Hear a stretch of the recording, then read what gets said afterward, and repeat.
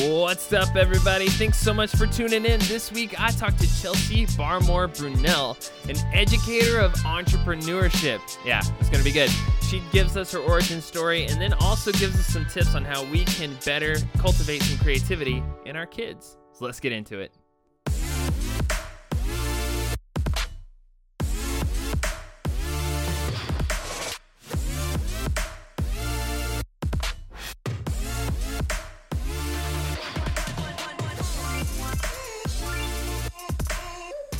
What is up, Creators Therapy family? Thank you so much for tuning in. We've got a really exciting episode today. I am talking with the one and only Chelsea Barmore Brunell. She is an educator, a singer, a writer. Fam, I'm super excited. I've been waiting to get to talk to an educator on this thing for a while now. So Chelsea, thank you so much for being on with me. Yeah, of course. I'm super excited about this. I'm so glad to be here. Good. I'm so glad. So Chelsea is in with me today. She has a really, really cool job where she actually gets to teach ninth graders on the daily about business foundations, right? And just cultivate all these creative minds and mold these amazing students and get this next generation of rule breakers and risk takers ready and prepared for the world.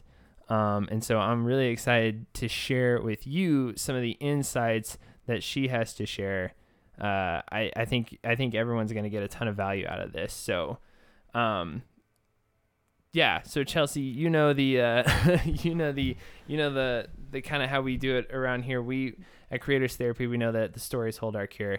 So we're also really into the origin story of the people that come on this show. Definitely. So share with me a little bit about about your origin story. Give me how you came to be you right now. Yeah, definitely. So I always joke with family, friends, loved ones who ask me, how did you get into teaching? Well, teaching was never part of the plan. I did not go to school to become an educator. But that world was opened up to me in college. And so I guess I'll start there. Yeah. So I ended up attending Azusa Pacific University, and I was studying journalism and English and business on the side because I really wanted to pursue public relations. That was kind of the goal. And I wanted to work with artists such as musicians and authors and do PR work for them. So that's why I was, studying a lot of that content. But then I was given the opportunity to actually go and teach English in Cambodia. Oh, wow. And that, I tell people all the time, wrecked me in the best way possible. It was during that experience where I was able to teach a lot of international students English, that this whole new world of what education could look like started to open up for me, and I really started to question my career path because of that awesome experience. And I would just say, being over there just opened my eyes to a lot, not only just education, but just to lived experiences of other people around the world.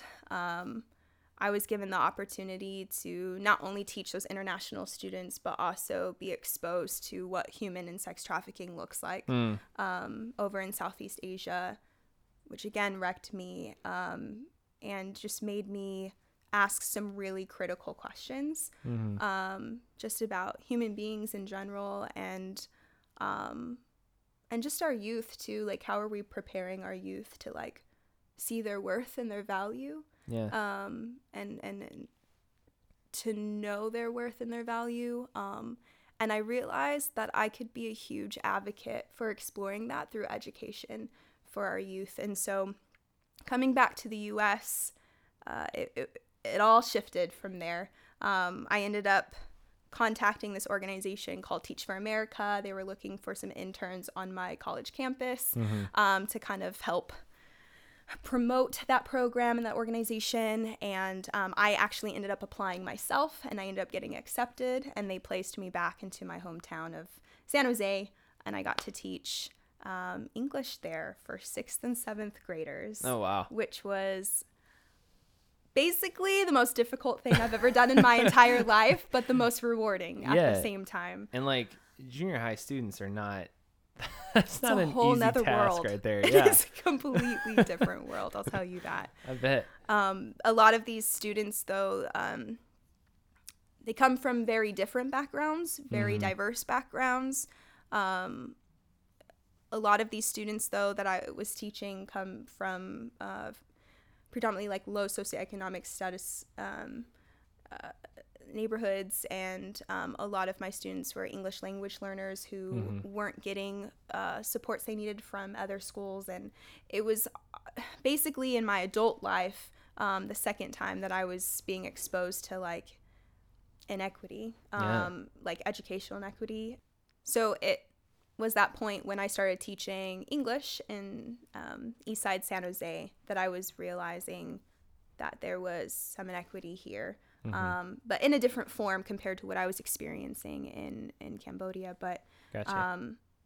a lot of these students that I was teaching come from basically different backgrounds and diverse backgrounds, but most of them from like low socioeconomic status neighborhoods, and a lot of them were just looking for like one person to believe in them, and like one person to like be their cheerleader, and like that one person to like look at them and say like, you've got this, you know, and I'm gonna help you get through this like crazy world we call life. And so that was again, the hardest experience I've ever had, but the most rewarding. Yeah. For people who don't know, can you kind of speak into a little bit about like what you mean specifically when you're talking about some of the inequity that is experienced? Definitely. So I guess to like sum it up, we can use the word access. There are definitely like community groups filled with schools that have more access than others in our nation. And so I know for me, when I was a little girl, I experienced it myself. I mean, I grew up in downtown San Jose, and my mom, I didn't understand at the time, but my mom didn't want me to go to a lot of, or any of the schools in downtown San Jose. She kept telling me, oh, there's low test scores. But I didn't understand like why there's low test scores, or like what causes low test scores, or how that like, what that means, and like how that impacts me as a student. And so we actually used my grandparents' address so I could attend a public school basically down the street from my grandparents, because it had some of the highest test scores for a public school in San Jose. Wow. And so at a very early age, I started to realize, okay, there are differences among schools depending on which neighborhood you live in. But as I got older, I started to really see what that looks like. And honestly, it can come down to like technology access, or like access to even books or libraries, because like the school I was teaching at in Eastside San Jose, we didn't have a library. We didn't have a lot of art classes. We had one art class for everyone. We had like core classes, and when I say core classes, I mean like English, math, science, and that's about it, because all the state tests basically are around those core subjects. So the crazy part is there's schools like 10 minutes away from the school I was teaching at that has a multitude of classes, expanding from like woodwork to like cooking to this huge music program, you know. And so the school I was teaching at didn't have a lot of that, and I realized, you know, I did get that growing up, you know. And same thing in Cambodia, that a lot of international students I was teaching, like they were receiving certain resources that other local schools that did not have international students were not receiving.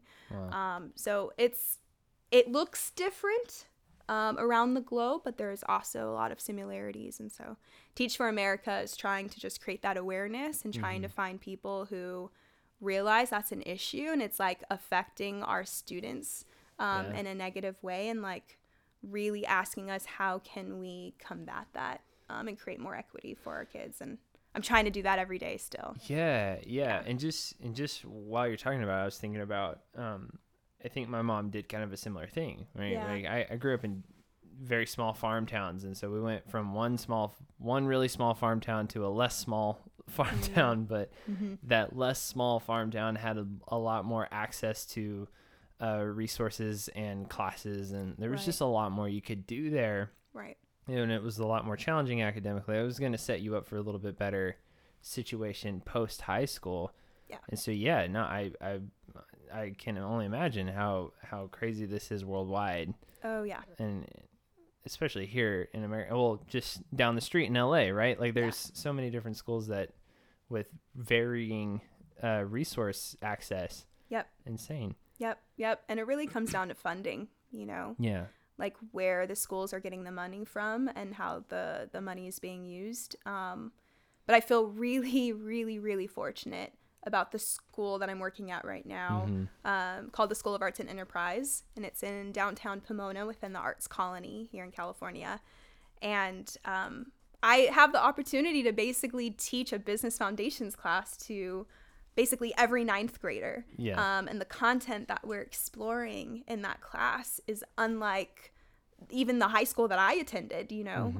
And we're talking about things and exploring basically how to make money off of our art, you know. Yeah. Or and ideas and stuff. Yeah, and it's cool. I mean, not every school has that, so I'm excited that I can be a part of something that I think is meaningful and like giving back to the artists, the young artists that I get to teach and mentor.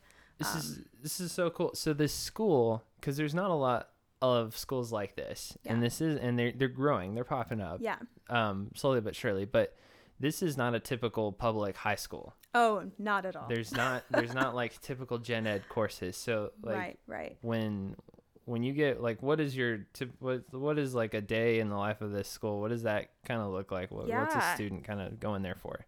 Yeah, so if I were a student at the School of Arts and Enterprise, I basically would have the opportunity to choose a major within the arts. So that ranges anywhere from dance to theater to learning about film, list goes on. So once I choose my major, through my experience at, we call it the SAY, through my experience at the SAY, you would then take a number of classes that help expand your skills within that art medium from basically 9th through 12th grade. And then the middle school helps just expose them to all the different arts as well. So it is unique. It's kind of like college, you know, you choose a major and you take classes within that major to build your craft. But then they also take English, math, and my business class as well, and business at the 12th grade level too. If you were to walk on campus, you would see or be exposed to a number of galleries with student artwork and students marketing their artwork. You would see and experience a number of shows from musicians on campus and from vocalists on campus, as well as musical theater and dramas. We have film screenings. Oh, wow. Created by students. What? Where they're like marketing and sharing their films. The list goes on. And then I'm an advisor for a student-run literary magazine, and so we'll have like magazine release parties and basically just celebrate literature and literacy and design, and it's super cool. And no, that sounds awesome. Unlike a lot of other schools, but I really do love it there. That's very cool. Yeah. So you came by this school, like it like you said earlier, like teaching wasn't initially in your plans. Right. Public relations was where you were headed. Yes. And then came through this. I mean, I guess whenever I hear that, like I can only think back on my own high school experience, right? Like and I guess that's what all of us can do, but did you come by this school through Teach for America as well? Great question. Yeah. Answer is no. Okay. So once I was ending up my 2-year commitment with Teach for America, I knew that I still wanted to teach. Okay. Because I had, again, it was the most difficult experience I've ever had, but the most rewarding. And I knew that I wanted to continue this really important work of like pouring back into our youth, but also learning from our youth. Yeah. Because our youth has a lot to teach us adults too. Yeah. I'm a firm advocate about that. But I knew I wanted to continue this work, but I also value the arts. Mm-hmm. And I've always valued the arts. Even when I was in high school. Yeah. I loved choir and theater, and I was part of like a journalism program. Anything that I felt helped cultivate my artistic self, I was all about it. Mm-hmm. So I knew that I wanted to work at a school that did that for other students too. I also was doing long distance with my boyfriend at the time, who's now my husband, who lives down in Southern California. And so there was a multitude of things at play, right? Yeah. I wanted to continue teaching, but at a school that had a strong arts program that I could also be a part of, because I am a huge advocate of that. But then I also didn't want to do long distance anymore. So, Yeah. And it's cool. I ended up getting married to this awesome guy named Dave Burnell. So it's great. So that's what made me start looking for schools with an art emphasis down here in Southern California. And that's how I came across the School of Arts and Enterprise in Pomona. And yeah, once I found out about it, I started making some phone calls, sent them my resume, and they were interested. Yeah. They had me come in, do an interview, and they offered me this like really unique position of teaching business foundations, which is basically like intro to entrepreneurship and like personal finance. And we explore like personal branding for them as artists, as well as being this advisor for an awesome magazine. So it's kind of like all these different loves that I have put together at this school. Yeah. That's how I came across it. That's amazing. Now, I know, just kind of taking it back a little bit, because like you said, like you've always had a passion for the arts. This is something that you've been inputting even at the charter school that you worked at. Yes, right? Correct. So, in San Jose. Yeah, in San Jose. And then where was it though that because you introduced slam poetry to middle schoolers? I did. So where did you do that? Yeah. So if we're going to take it back, a little bit. A little bit. So before teaching at the School of Arts and Enterprise, like I mentioned earlier, I started my whole teaching journey in the U.S. in San Jose at this school called ACE Charter School. And I was teaching English. It was lovely. It was great. I was learning a lot about my students and learning a lot about the content. But I realized there was only really one art program there. And I was realizing in my English class that there were a number of my students who just needed creative outlets to explore the world around them, to unpack some really like important critical questions. Yeah. I mean, the political climate was changing at that time too. Like our current president was not our current president then, but people were running, and my students had a lot of thoughts and opinions about it, and they just needed a space to talk about it, right? And create and explore.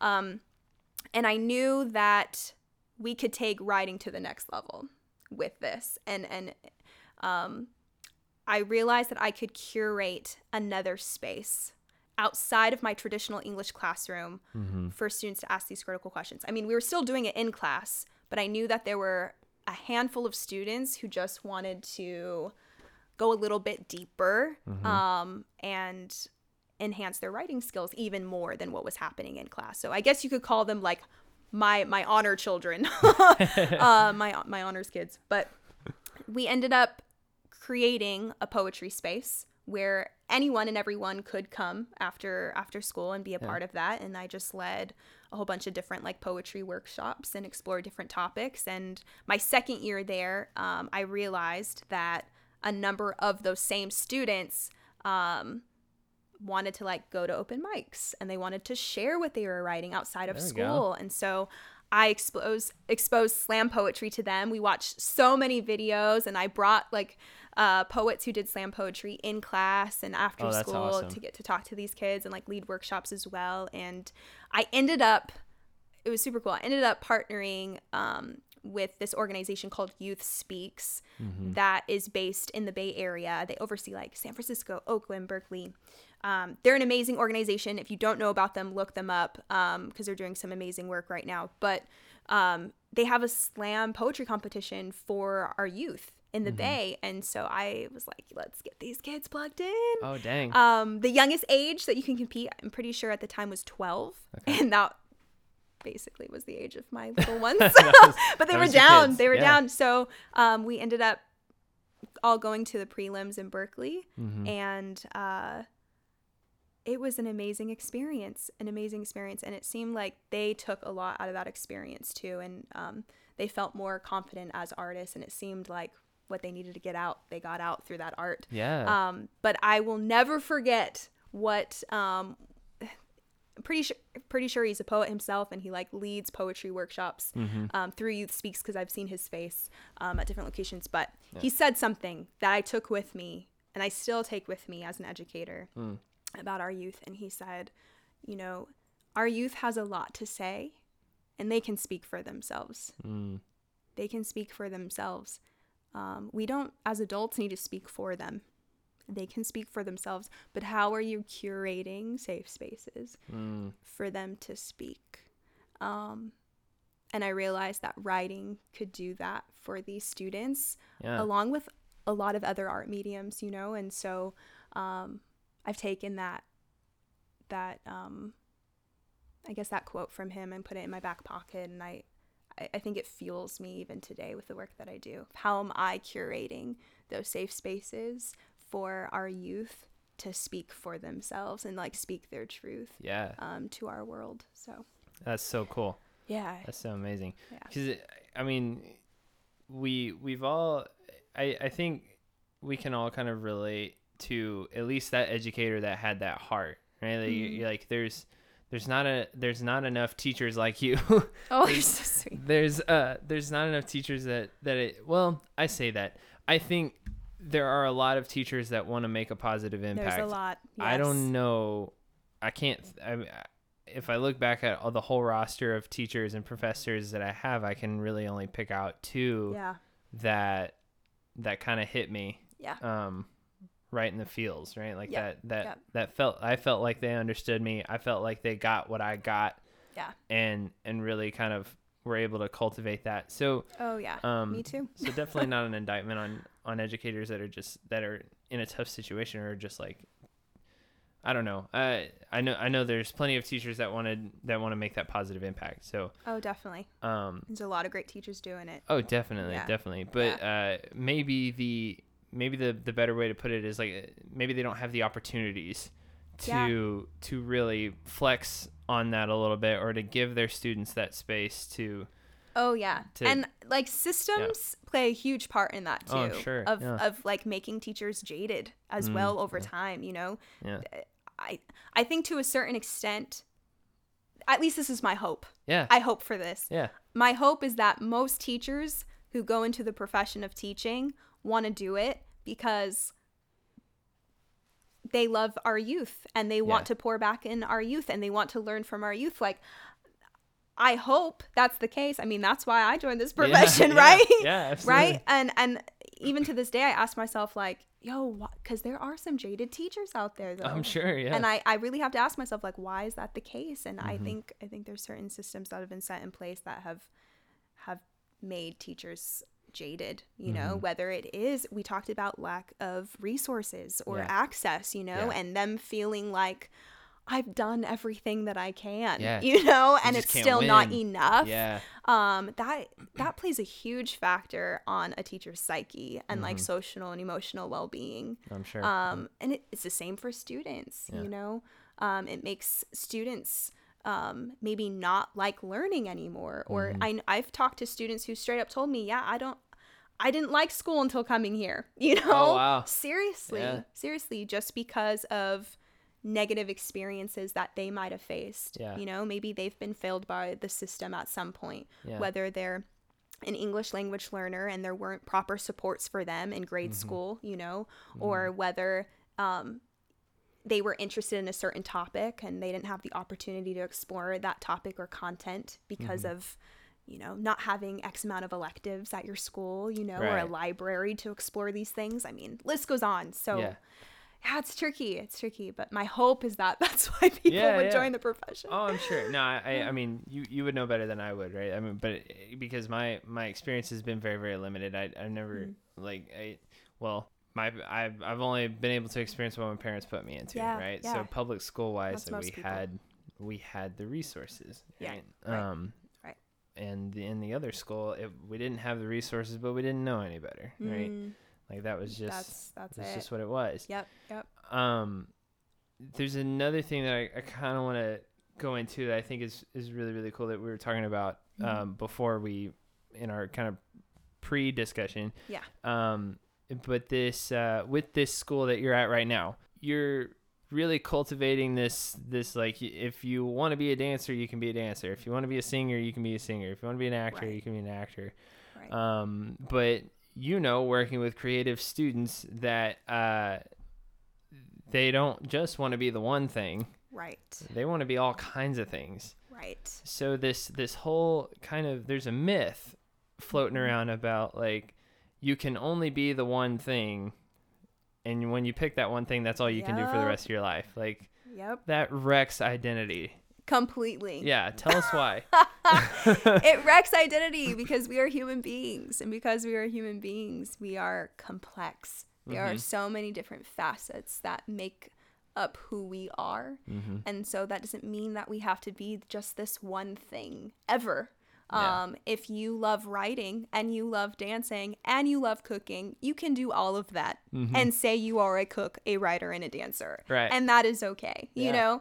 know, there's a number of students that go to my school that major in one thing. And basically the reason why our school has that structure is because a lot of art institutions and like art colleges are looking for students that have XYZ experience in that one art medium, right? And so it basically helps them get into these schools more than if they were just, you know, experimenting with all the different art mediums throughout the course of their high school experience. So that's our reason, right? Yeah. But I tell them, I'm like, even though you're majoring in one thing, like outside of school, opportunities are endless. Yeah. You know, you got to really understand, what do you love?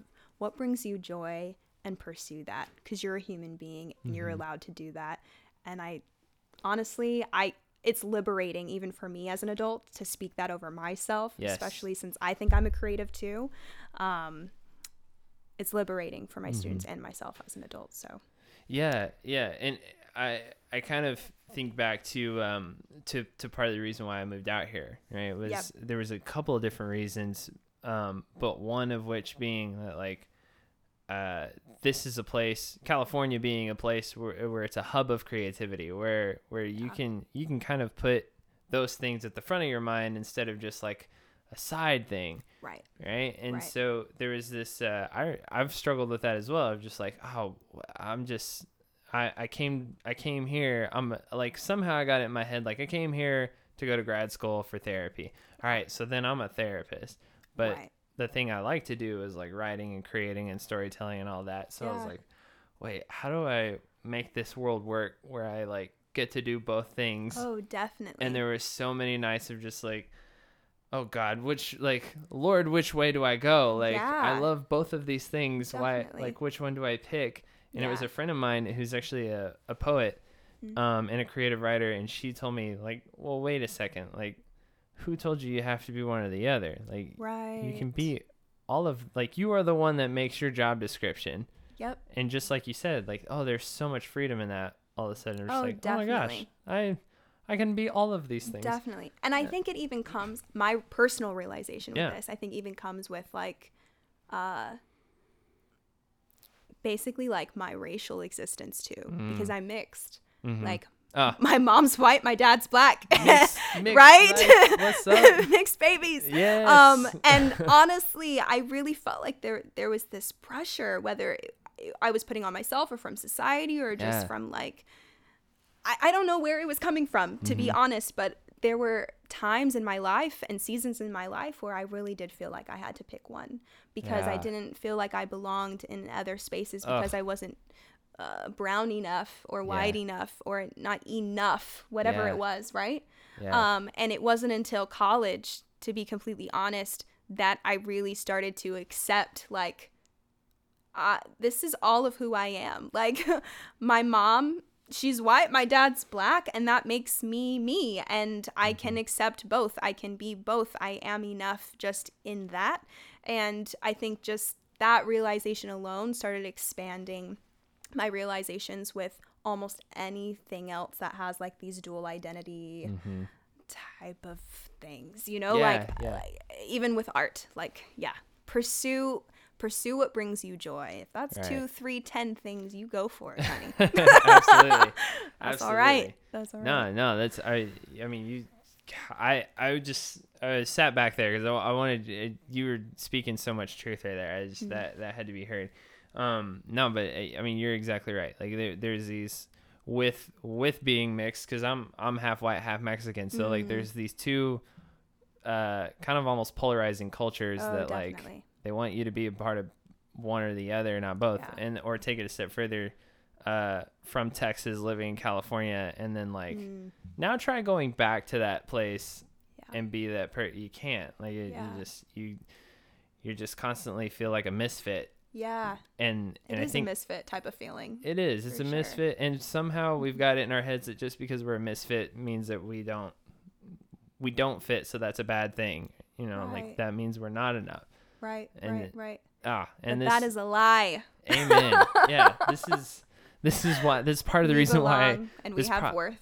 Yeah. Yeah. Say that again. We belong and we have worth. Absolutely. Absolutely. That's part of the reason why I want to start this podcast is because like, it's awesome. For the misfits, right? Like part of that is for the misfits. Yes. All about it. Oh man. Love it. So, all right. So let me take it this direction. Okay. Because now we have broken down the wall of like, we can only be the one thing, right? We can be these hybrid career oriented people. We can be writers and dancers while also being an accountant. Yes, we can. Or something, you know. So if I am a parent or a teacher and I'm trying to cultivate all of these little creatives in my classroom, like, or even in your house. Or even in my house. Yes. Because we're talking about parents too. Yeah. So how do I do that? Like, where do I start? And then what are the steps? How do I know if I'm doing it right? Yeah. Like, what do I do? Tell me what to do, Chelsea. Yeah. It's a great question. And we're being honest here. Like, I'm still exploring that and I'm still learning and figuring that out. But in the years that I have been an educator, I can share the things that I've learned so far. Yeah, I'm still building on it, but I can share the things that I've learned so far. So the first thing that I think is really important for other educators and for parents and just even community members who want to build up their youth is knowing how to create a safe space for our youth. And so I know it's really hard to feel like you can be artistic and creative and build in unsafe spaces. It's like nearly impossible. So how do we create the safe spaces? And I know just in my personal experience with my own classrooms, there was a class that within student teaching in Watts where there was a lot of racial tension in that classroom, and we had to create and figure out how to create a safe space for these students to even learn, right? And so one of the ways that we did that was through storytelling, which is why I love this podcast idea. It's how do you create a space where students can share their stories so that they can know that they're not alone, and there's actually at times more similarities than there are differences among them. And honestly, it starts with self as well as an adult, because sometimes students won't even feel safe to share their story, to break down boundaries, if an adult is not willing to share their story and be open. So it starts with ourselves, right? And being open to do that and being honest and being vulnerable. And it's okay to share with our youth, like, we don't have our lives together yet, you know, like we're human beings. We're constantly learning. We're constantly evolving. But it starts with that. How do you create a safe space? And you can create a safe space by storytelling, but it starts with self. Being authentic, being honest. Like I Definitely. get that's what they need, right? That's what we all want. That's what we all crave is an authentic community. Yeah. And it starts with stop putting up a front. Yeah. Right. That's real. That's real. I mean, grab your pens and papers, kids. I mean, are we not taking notes right now or what? That's it. So safe spaces through storytelling. And I think there's going to be you're going to start to see this mutual feeling of respect that's going to start to come out of that space. Yeah. That's good. Yeah. And then the second thing that I would say is student choice, or just choice for your children in your own home or within community spaces. How do you create more choice for them? And this is an ongoing conversation that I have with a lot of my educator friends when it comes to just like our assignments and things like that. It's really important for a student and for a child to have buy-in in something in order to explore it further. And in order for you to create more buy-in, choice helps you get there. So even with chores, like at home, there might be 4 different things that need to happen in the house, right? Yeah. And there's not one way of getting something done most of the time. Yeah. And so if you're creating choice, even for your own child, of what chore that they want to accomplish, and you let them figure out how they're going to accomplish it, there might be more buy-in. And the same goes with classrooms as well, with topics, giving choice in regards to topics and certain assignments. There's a way of still meeting state standards and giving students choice. Oh my goodness. And that's where you're going to start to see a lot more, I think, creativity start to illuminate in a space. Yeah. Because you're allowing a student and a child to think outside of the box of how they want to learn about a topic or get a job done, right? Yeah. And you're probably going to see a different way that student or that child problem solves, right? Yeah.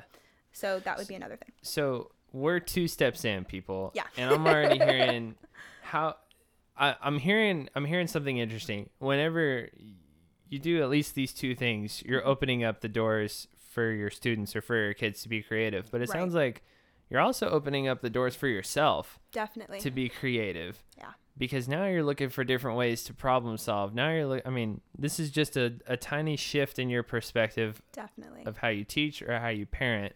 Definitely. And you've already opened up a whole lot of other possibilities. Oh, yeah. And even as an educator, I mean, I have certain ways that I do things, right? And there's certain things that I feel, I could do, to learn about a certain topic. But when I provide safe space and student choice, I actually learn so much from my students. So much. So good. Things that I wouldn't have done or problem solved in that way, but they still find an end to a start, or they still, I don't know, they're still able to find a solution in a way that I might not have done, but it still gets the job done, and maybe even a cooler way. So, those are 2 really important things. I love that.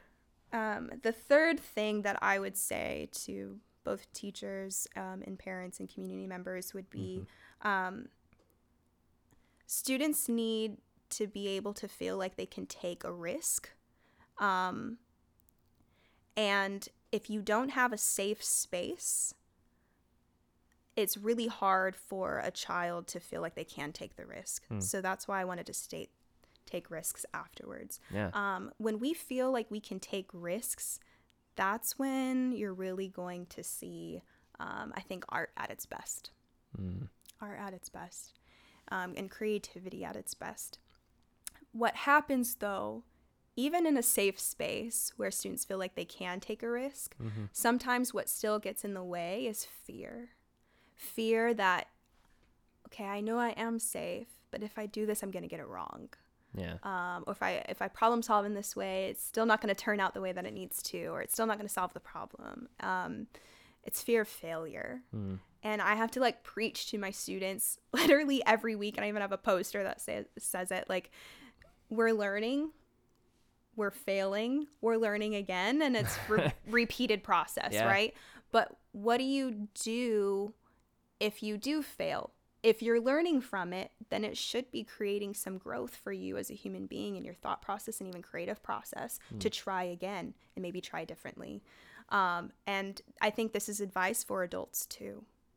We all fear something. I almost feel like it's inevitable. Absolutely. As human beings, Yeah. We all feel that emotion, fear of something. And for most of us, it could be fear of failure. And I think it's really important to replace fear with something else. And so in my class, I'll say, we are replacing fear today with some faith. And even if they're not religious, it doesn't need to be in a religious context. It's just like faith in an idea, right? Or like faith in a solution that we came up with, or faith in the belief that like we can do this and we're capable, you know? Ooh, yeah. And so, yeah, it's important to replace fear with something else. And usually what I pitch is faith.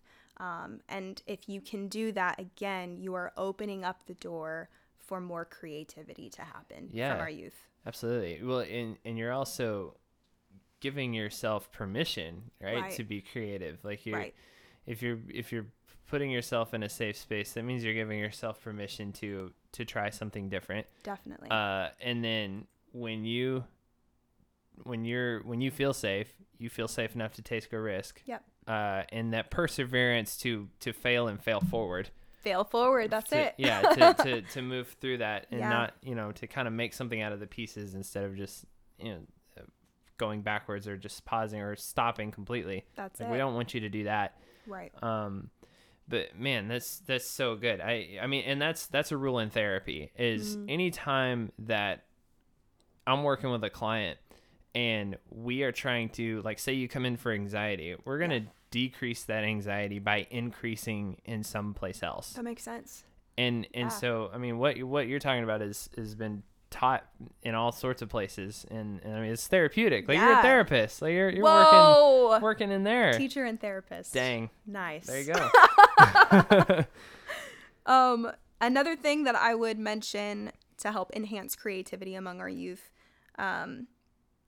is really finding and identifying what they're doing well. So I think it's important. I don't know if it's this generation or if it's just people in general, like as humanity, but one of the love languages is affirmations, right? Yeah. And just in my personal experience, I am seeing again and again and again how important affirmations are in my classroom space. And how that actually, again, helps students feel safe, helps them feel like they can take more risks when we as adults are actually identifying and labeling what we think these students are doing well, and we're being specific about that feedback and affirmations. But it's also really important to give constructive feedback as well, you know, to help them grow. As adults, we've lived some life and we're still learning and living life. And I think we have a tool belt of wisdom that we can also share with our youth. And like, it doesn't just end at affirmations. Like, we should be letting them know what could be done differently as well to help solve problems or to explore something further given our own wisdom. But I think it's also important to do that I guess in a safe way as well. So I'm going to share a strategy with you that I think can help do this. Ooh, I love strategies. In my class, we use something called Bless Address Press. And I actually learned this from a mentor I had through Teach for America that I've carried with me. So when you see like a student or like your child or community youth member do something, you can bless it. You can give a positive affirmation. You are stating something that you like, love, or admired about their idea or their creation, right? And there's a lot of students who thrive on this, either because they don't hear enough of that at home, or they don't hear enough of that in their community or in their other classes. But sometimes that becomes the fuel for them to keep on going and keep on creating and feel good about that, right? There are other students who are like, I hear affirmations all the time.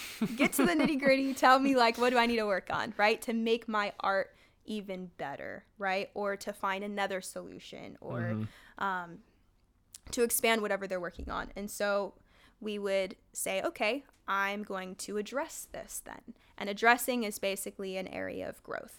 You can state a suggestion like, well, here's a suggestion. Maybe you could ... Or you could state an I wonder statement. So I wonder how what you just created would change if you fill in the blank, right? And that kind of addresses and like pushes them in the right direction, hopefully. Yeah. And then the last one is press. And so that's when you combine both. That's when you are providing an affirmation, something that you really like, love, or admire about their idea, but then you are also providing suggestions or I wonder statements to push them further. So we try this in writing workshops. I've done this in poetry workshops. I've done this even with my aspiring entrepreneurs in that business class with their business ideas that they're coming up with all the time. Yeah. I've used this strategy with adults. It works. So this thing works across the board. It works. Yes. Yeah. Yes. And it helps, I would say it helps our youth and can even help adults just feel like they're moving in the right direction and growth is happening and feeling good about it. I love that. So that's bless, address, and press. And press, yeah. That's so good. I've never heard that before. So that's awesome. Definitely want to use that. I love the strategy. That's better than the like the sandwich method, right? Like where you're like compliment, criticize, compliment, or compliment, critique, compliment. Yeah, it's similar. It's similar. Definitely. Yeah. But yeah, it's a great strategy. Man, that's so awesome. So whenever I take these 4 things, is my kid a better creative? Good question. I think if you were to apply those steps that were just mentioned, it's going to provide an opportunity for the child to, I think, increase their curiosity, increase their optimism. And when you have all of those things together, package, I think it's going to fuel them to be their best creative self. I really do believe that. Safety, risk-taking. Just kind of increase in their self-efficacy, right? Definitely. Definitely. Affirming, but also providing feedback, giving them choice. All these things, I think, can really help cultivate their most creative self. I do believe that. And I'm seeing the fruit of that in my classroom and in my local community space working with youth. And I'm still learning, and I still feel like there's other elements that can help our youth be their most creative selves, and even for us as adults. But these are things that I'm finding right now to be true, and it's working. This is so cool because this is not just theory. Like this is actual practice. Yeah. You're seeing it in real time. Yeah. And this is live feedback from all of that. Yep. So, I mean, don't y'all listening at home in the car doing whatever. I mean, don't take this and just like, oh, okay, that's a good idea. Like, actually apply this stuff because this has been battle tested. It's in the school. That's real. Front lines. Yeah, I mean, we're talking to somebody who's going in on Monday and fighting the good fight again. So this stuff works. It does. And again, I'm still learning, and we're human beings. We're ever evolving, Absolutely. And we're super complex. And so I don't want to say like these are the only things that help build your creative self. Like there's so many more things, but this is what I'm finding to be true right now, and I'm still learning. Yeah, no, absolutely. That's important to note, and you can definitely. I think these are 4 solid things to apply right now. Definitely. You can definitely add to the list as you go. Definitely. Or kind of hone in a little bit on an idea, but I mean, but these are 4 solid things that you can apply right now, and especially whenever we're talking about I don't know, creative process, which is different for everyone, but it all has to kind of arise from a similar kind of space of cultivation, right? Like we don't feel brave enough to take risks unless we have been given kind of a space for that. Yeah. And a risk is a risk, people. I'm not saying that it works out every time, but when you are able to take a gamble on yourself, it means that you trust yourself enough, or you've got a strong enough community around you to take that gamble regardless of the outcome. Right. Because that's what you get to do as a creative. That's kind of the day, is just this one gamble after another. Yeah, definitely. So cool. And when I look at my own art, like I would consider teaching to be an art. Absolutely. Because I'm constantly figuring out how to get student buy-in with certain topics and subjects, and figuring out ways of how they can, you know, I don't know, engage in certain texts, and constantly exploring a variety of different ways to help students. I feel like there's art in that. But even just like with my hobbies, writing and like singing on the side, I've found like the best art that comes from me basically is able to take place because of those 4 things that were mentioned earlier. Like when I'm in my home and it's warm and I have a nice comfy chair and I sit down, and I don't feel this like outside pressure on me. There's just like this freedom in that safety. So I knock out some of my best written work. Boom. You know? Yeah. My work, however, does not grow until I meet with a community of folks to actually then read my work, give me feedback, right? That's where I really see growth within my artistry. I know that a year and a half ago when I moved back down to Los Angeles, I really tried to reach out to a core group of people to see, hey, can you read my writing? And like vice versa, because I don't want to just feel stuck in my own little bubble, in my own little space. Yeah. So I think that may be another thing to consider as well, is just the importance of community within creativity as well. Absolutely. Because that's where you're going to see the growth. If you're working by yourself in solitude and you apply safety, choice, risk-taking, you'll see fruit, but you won't see the type of growth that I think you'll want to see until you include community in that equation as well. And having multiple people, it's taking that risk as well, inviting multiple people or 1 or 2 trusted folks, right? Yeah. To really look and maybe apply the Blessed Dress Press strategy with you as well, you know? Affirming you, giving you feedback to help you grow. Like, it's needed to. Yeah. Oh, man. So much good stuff. Woo! So much good stuff. I hope. Man, so good. I'm just like, I'm still processing it all, but it's super, super good. We're going to have to rewind and listen to this again.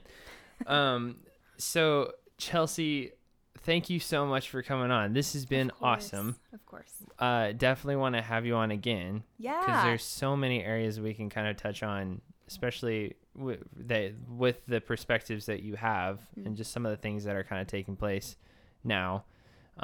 So, oh man, we'll definitely bug you again.